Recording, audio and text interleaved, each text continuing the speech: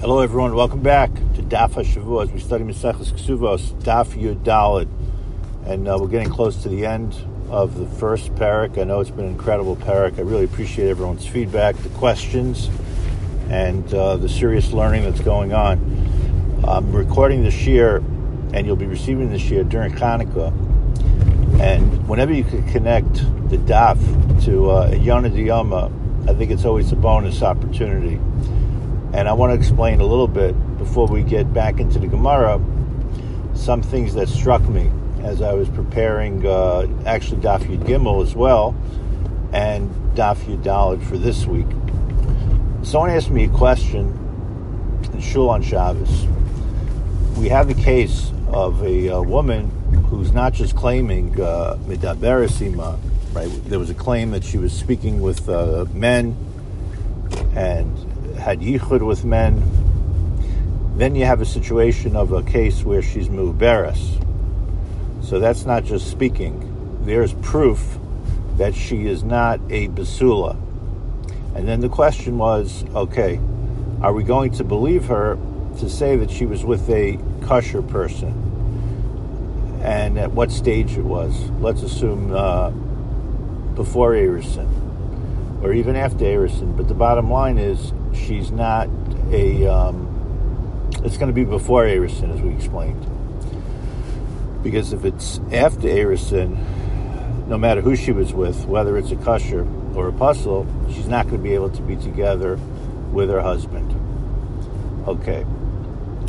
Now, someone asked me a question, which is probably would not have been able to be asked during the time of the Gemara. What happens if today you have a single woman and she becomes impregnated, and then she has her bari, which means her definite statement would be not just that I was with a kosher man, but she could also say I was with no man. I received fertility treatments, which raises a whole set of issues outside of our daf, and something the rabbis have to deal with and families have to deal with.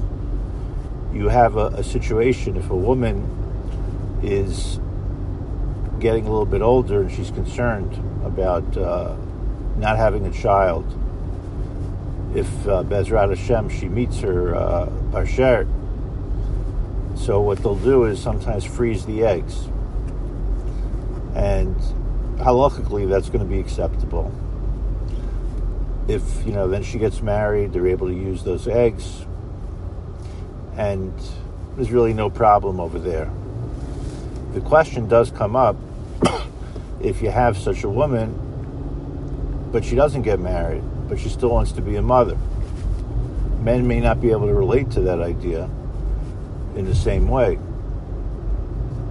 And there's really no issur. I'm not getting over here into what's the best thing to do community-wise, but a child who's born from a single mother, that child has to be taken care of by the Jewish community, even though she doesn't have a husband, and even though she never had a husband. Now, there's certain sensitivities of how it's done. I've discussed it with Rebbeim, and I'm not going to get into all those issues now, but my point is, going back to our Gemara, is that her bari in that situation is also a bari. When I say bari, that she has a definite argument as opposed to what the guy is going to argue, which is a shema. Now, what's very interesting about this, and I think it's one of the major chidushim of this whole sugya, of this whole what we've been analyzing. Generally, as I understand it, Bari V'Shema and Bari Adif is really a Dinei Mamonis issue. And that was really the situation until we got to this case of the woman saying she's pregnant, or where we see she's pregnant, because it was a question of the ksuba. But now you're really dealing with a more fundamental issue, where we're into the world of Isurin. Now that we know that she's had relations, and we see her being pregnant, So it seems to be way beyond the Choshen Mishpat issue. It gets into the question of who she could be with, who she was with, and it's somewhat of a chiddush going on. Now, part of what's going on when you learn this Gemara in Daf Yud Gimel and Daf Yud Dalet, and I'm spelling out things that I hope will give you a deeper understanding of the Gemara. It also does have halach l'maisa consequences. Is the Tosfos, I pointed this out last week, and it continues this week as well. You have to make sure in each case that we're analyzing, and if you end up looking up any of these cases in the Shulchan Aruch or in the Rambam, are we going to be discussing a case where this is a woman who's going to, God willing, be married to a Stam Yisrael, Stam Levi, or to a Kohen? Because we know that the standards for a Kohen are greater. And the standards for a Kohen are greater really for two reasons, which I want to explain. They're greater for the marriage that is in front of us, for the case that's in front of us, but it's also a question of the yichus for the future. And this I've discussed numerous times in Yevamos and in Maseches Ksuvos, that the yichus of a Kohen, if a Grusha wants to marry a Kohen, a Gioris wants to marry a Kohen, which Bizman Azez is 100% prohibited, the Kiddushin is Chal, and someone who does that, we're not throwing him out of the community, but we're not going to give him a Kohen Aliyah. He shouldn't be Olel Aduchin. Sometimes there are going to be questions about the yichus based on previous relations that the woman who's the mother of the Kohen may have had. So that's why all of this is very important, especially the lineage of a Kohen. It's not just that we make sure that the Kohen gets his Kohen Aliyah, which is important as well, but that's not the biggest deal. The biggest deal are the children chalolim, based on previous relations. And somebody could look like a Kohen, and his father could be a Kohen, but he may not necessarily have the kahuna if there were relations that the woman had with someone who was not allowed. So again, you also have to track the chronology of when exactly the marriage took place, when the event took place, etc. And I wanted to throw this in a little bit because of Hanukkah. You know, in Hanukkah we're discussing the family of Kohanim. It's an incredible Ramban, and the Ramban says that anyone who claims to be from the Chashmonayim, and it's a Ramban based on a Gemara, if anyone claims to be from the Chashmonayim, then we're not going to believe them. Because this great family of Kohanim eventually had many relations that were prohibited.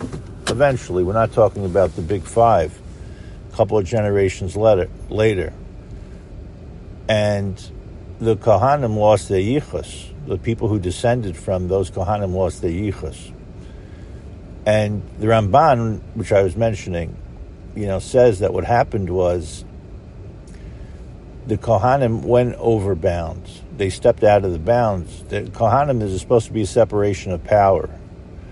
The Melucha stays with Yehuda, Malchus Yehuda, Shevet Yehuda, Shaul was an exception. And then you have the Kohanim who are serving the spiritual needs of the community, both in the Beis HaMikdash and in the teaching. So we were during Hanukkah in a Horash Shah. There's an emergency situation. The Kohanim stepped up when no one else would. But at a certain point, they were supposed to give up their kahuna. They were supposed to give up not their kahuna, they were supposed to give up the Melucha. Now the Ramban at the same time says that if not for the Chashmonayim, there would not have been a continuation of Torah in Yisrael. The Rambam has a similar, somewhat different formulation in the beginning of Hilchos Chanukah. So we're not knocking the Chashmonayim. And this leads to another discussion relating to Hanukkah that I think ties into our Gemara as well. To give a little background, actually, from the Torah, we have the story of Shimon and Levi.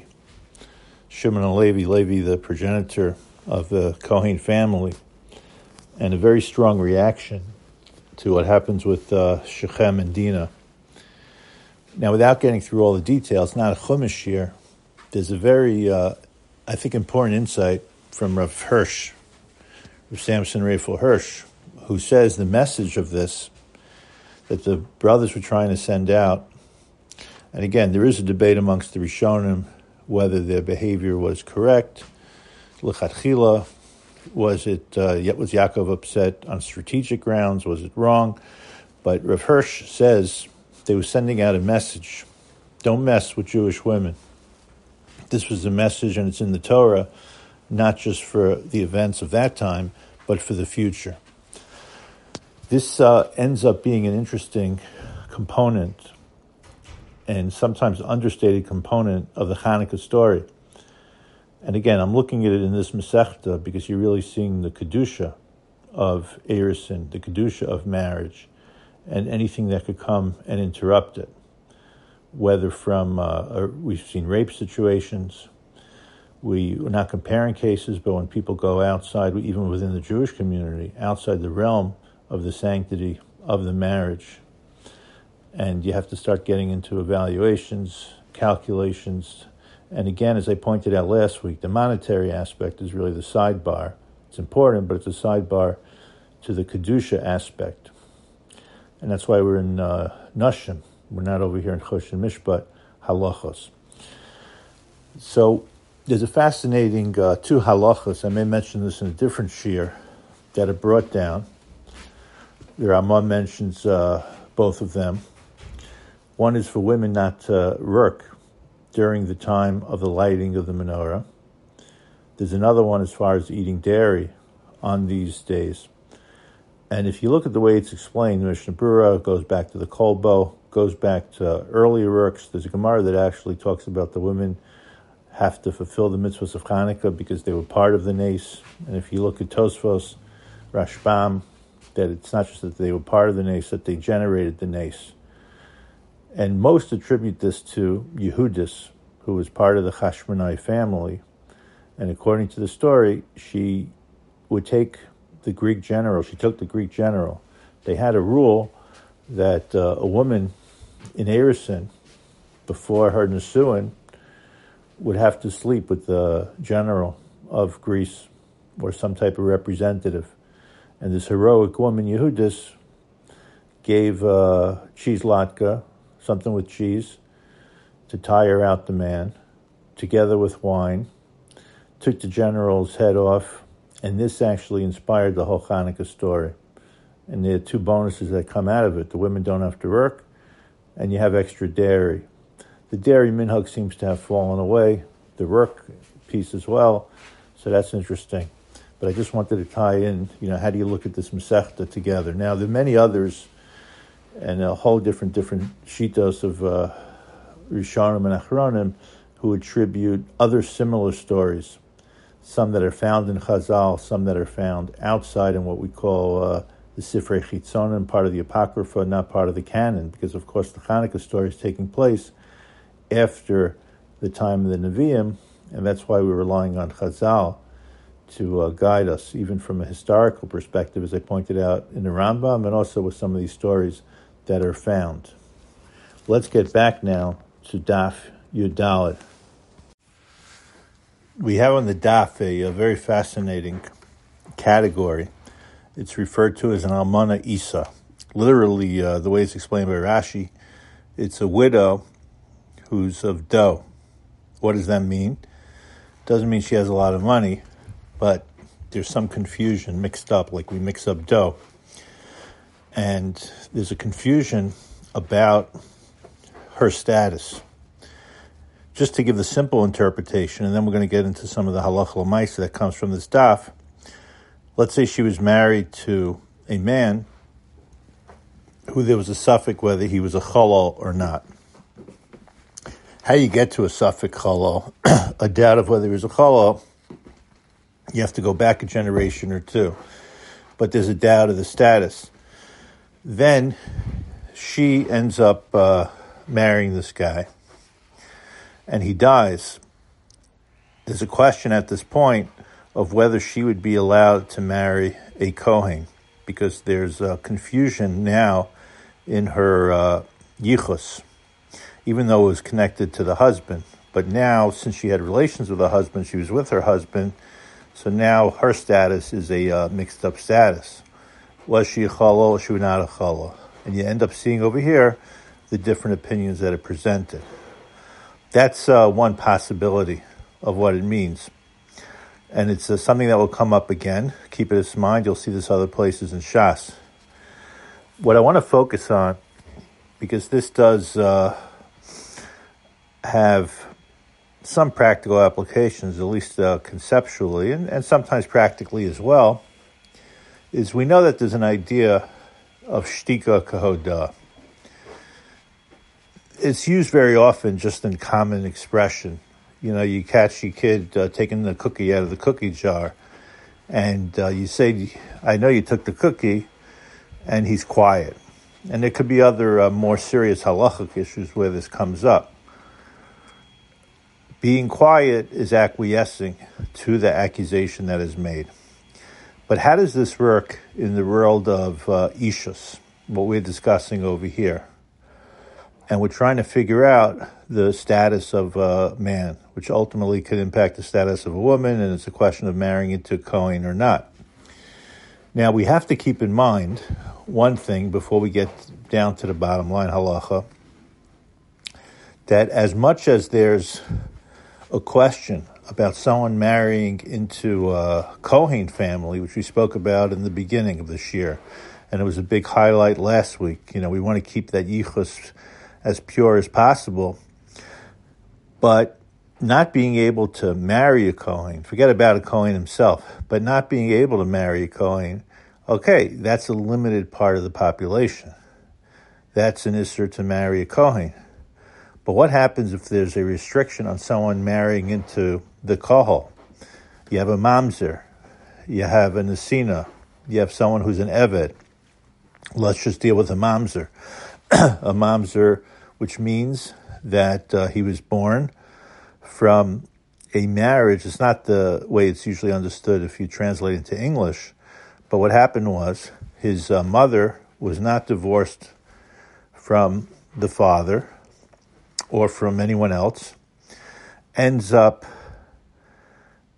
from her husband, then ends up having relations with this kid's father. She's an Ashes Ish when she had relations. She did not have a valid get. And then sometimes there could be a question about the get. So there, you're going to have Safek Mamzer. That's what we have in our Gemara. Safek Mamzer is much bigger what's at stake.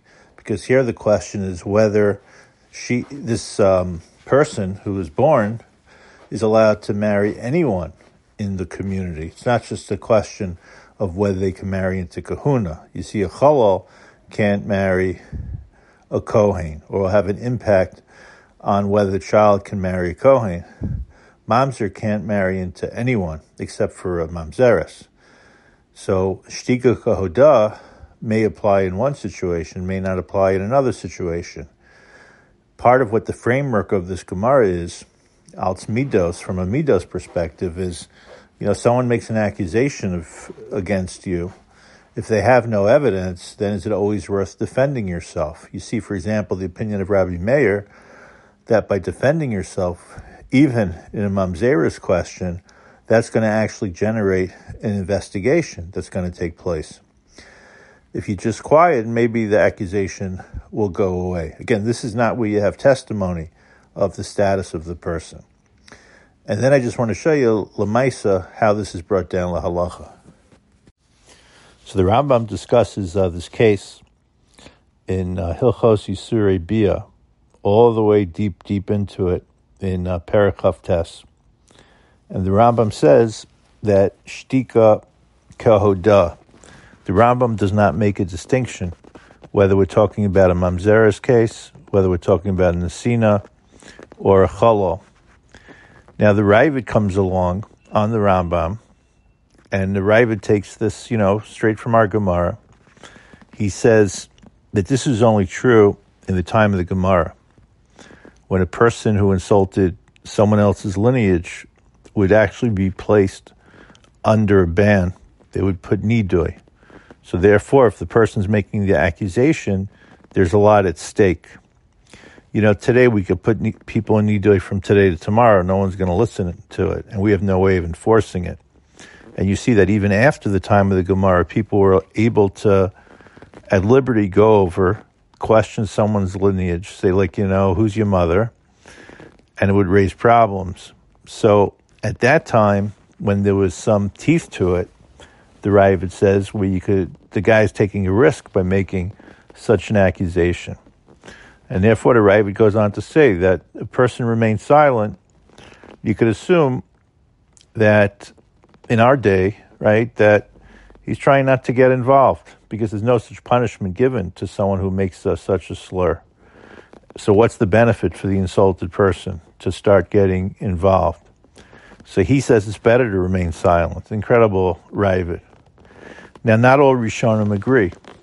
Just to give you a very brief overview, the great Spanish Rishonim, the Ramban, his Talmud, the Rashba. The Rashba took over for the Ramban after he went to Eretz Yisrael.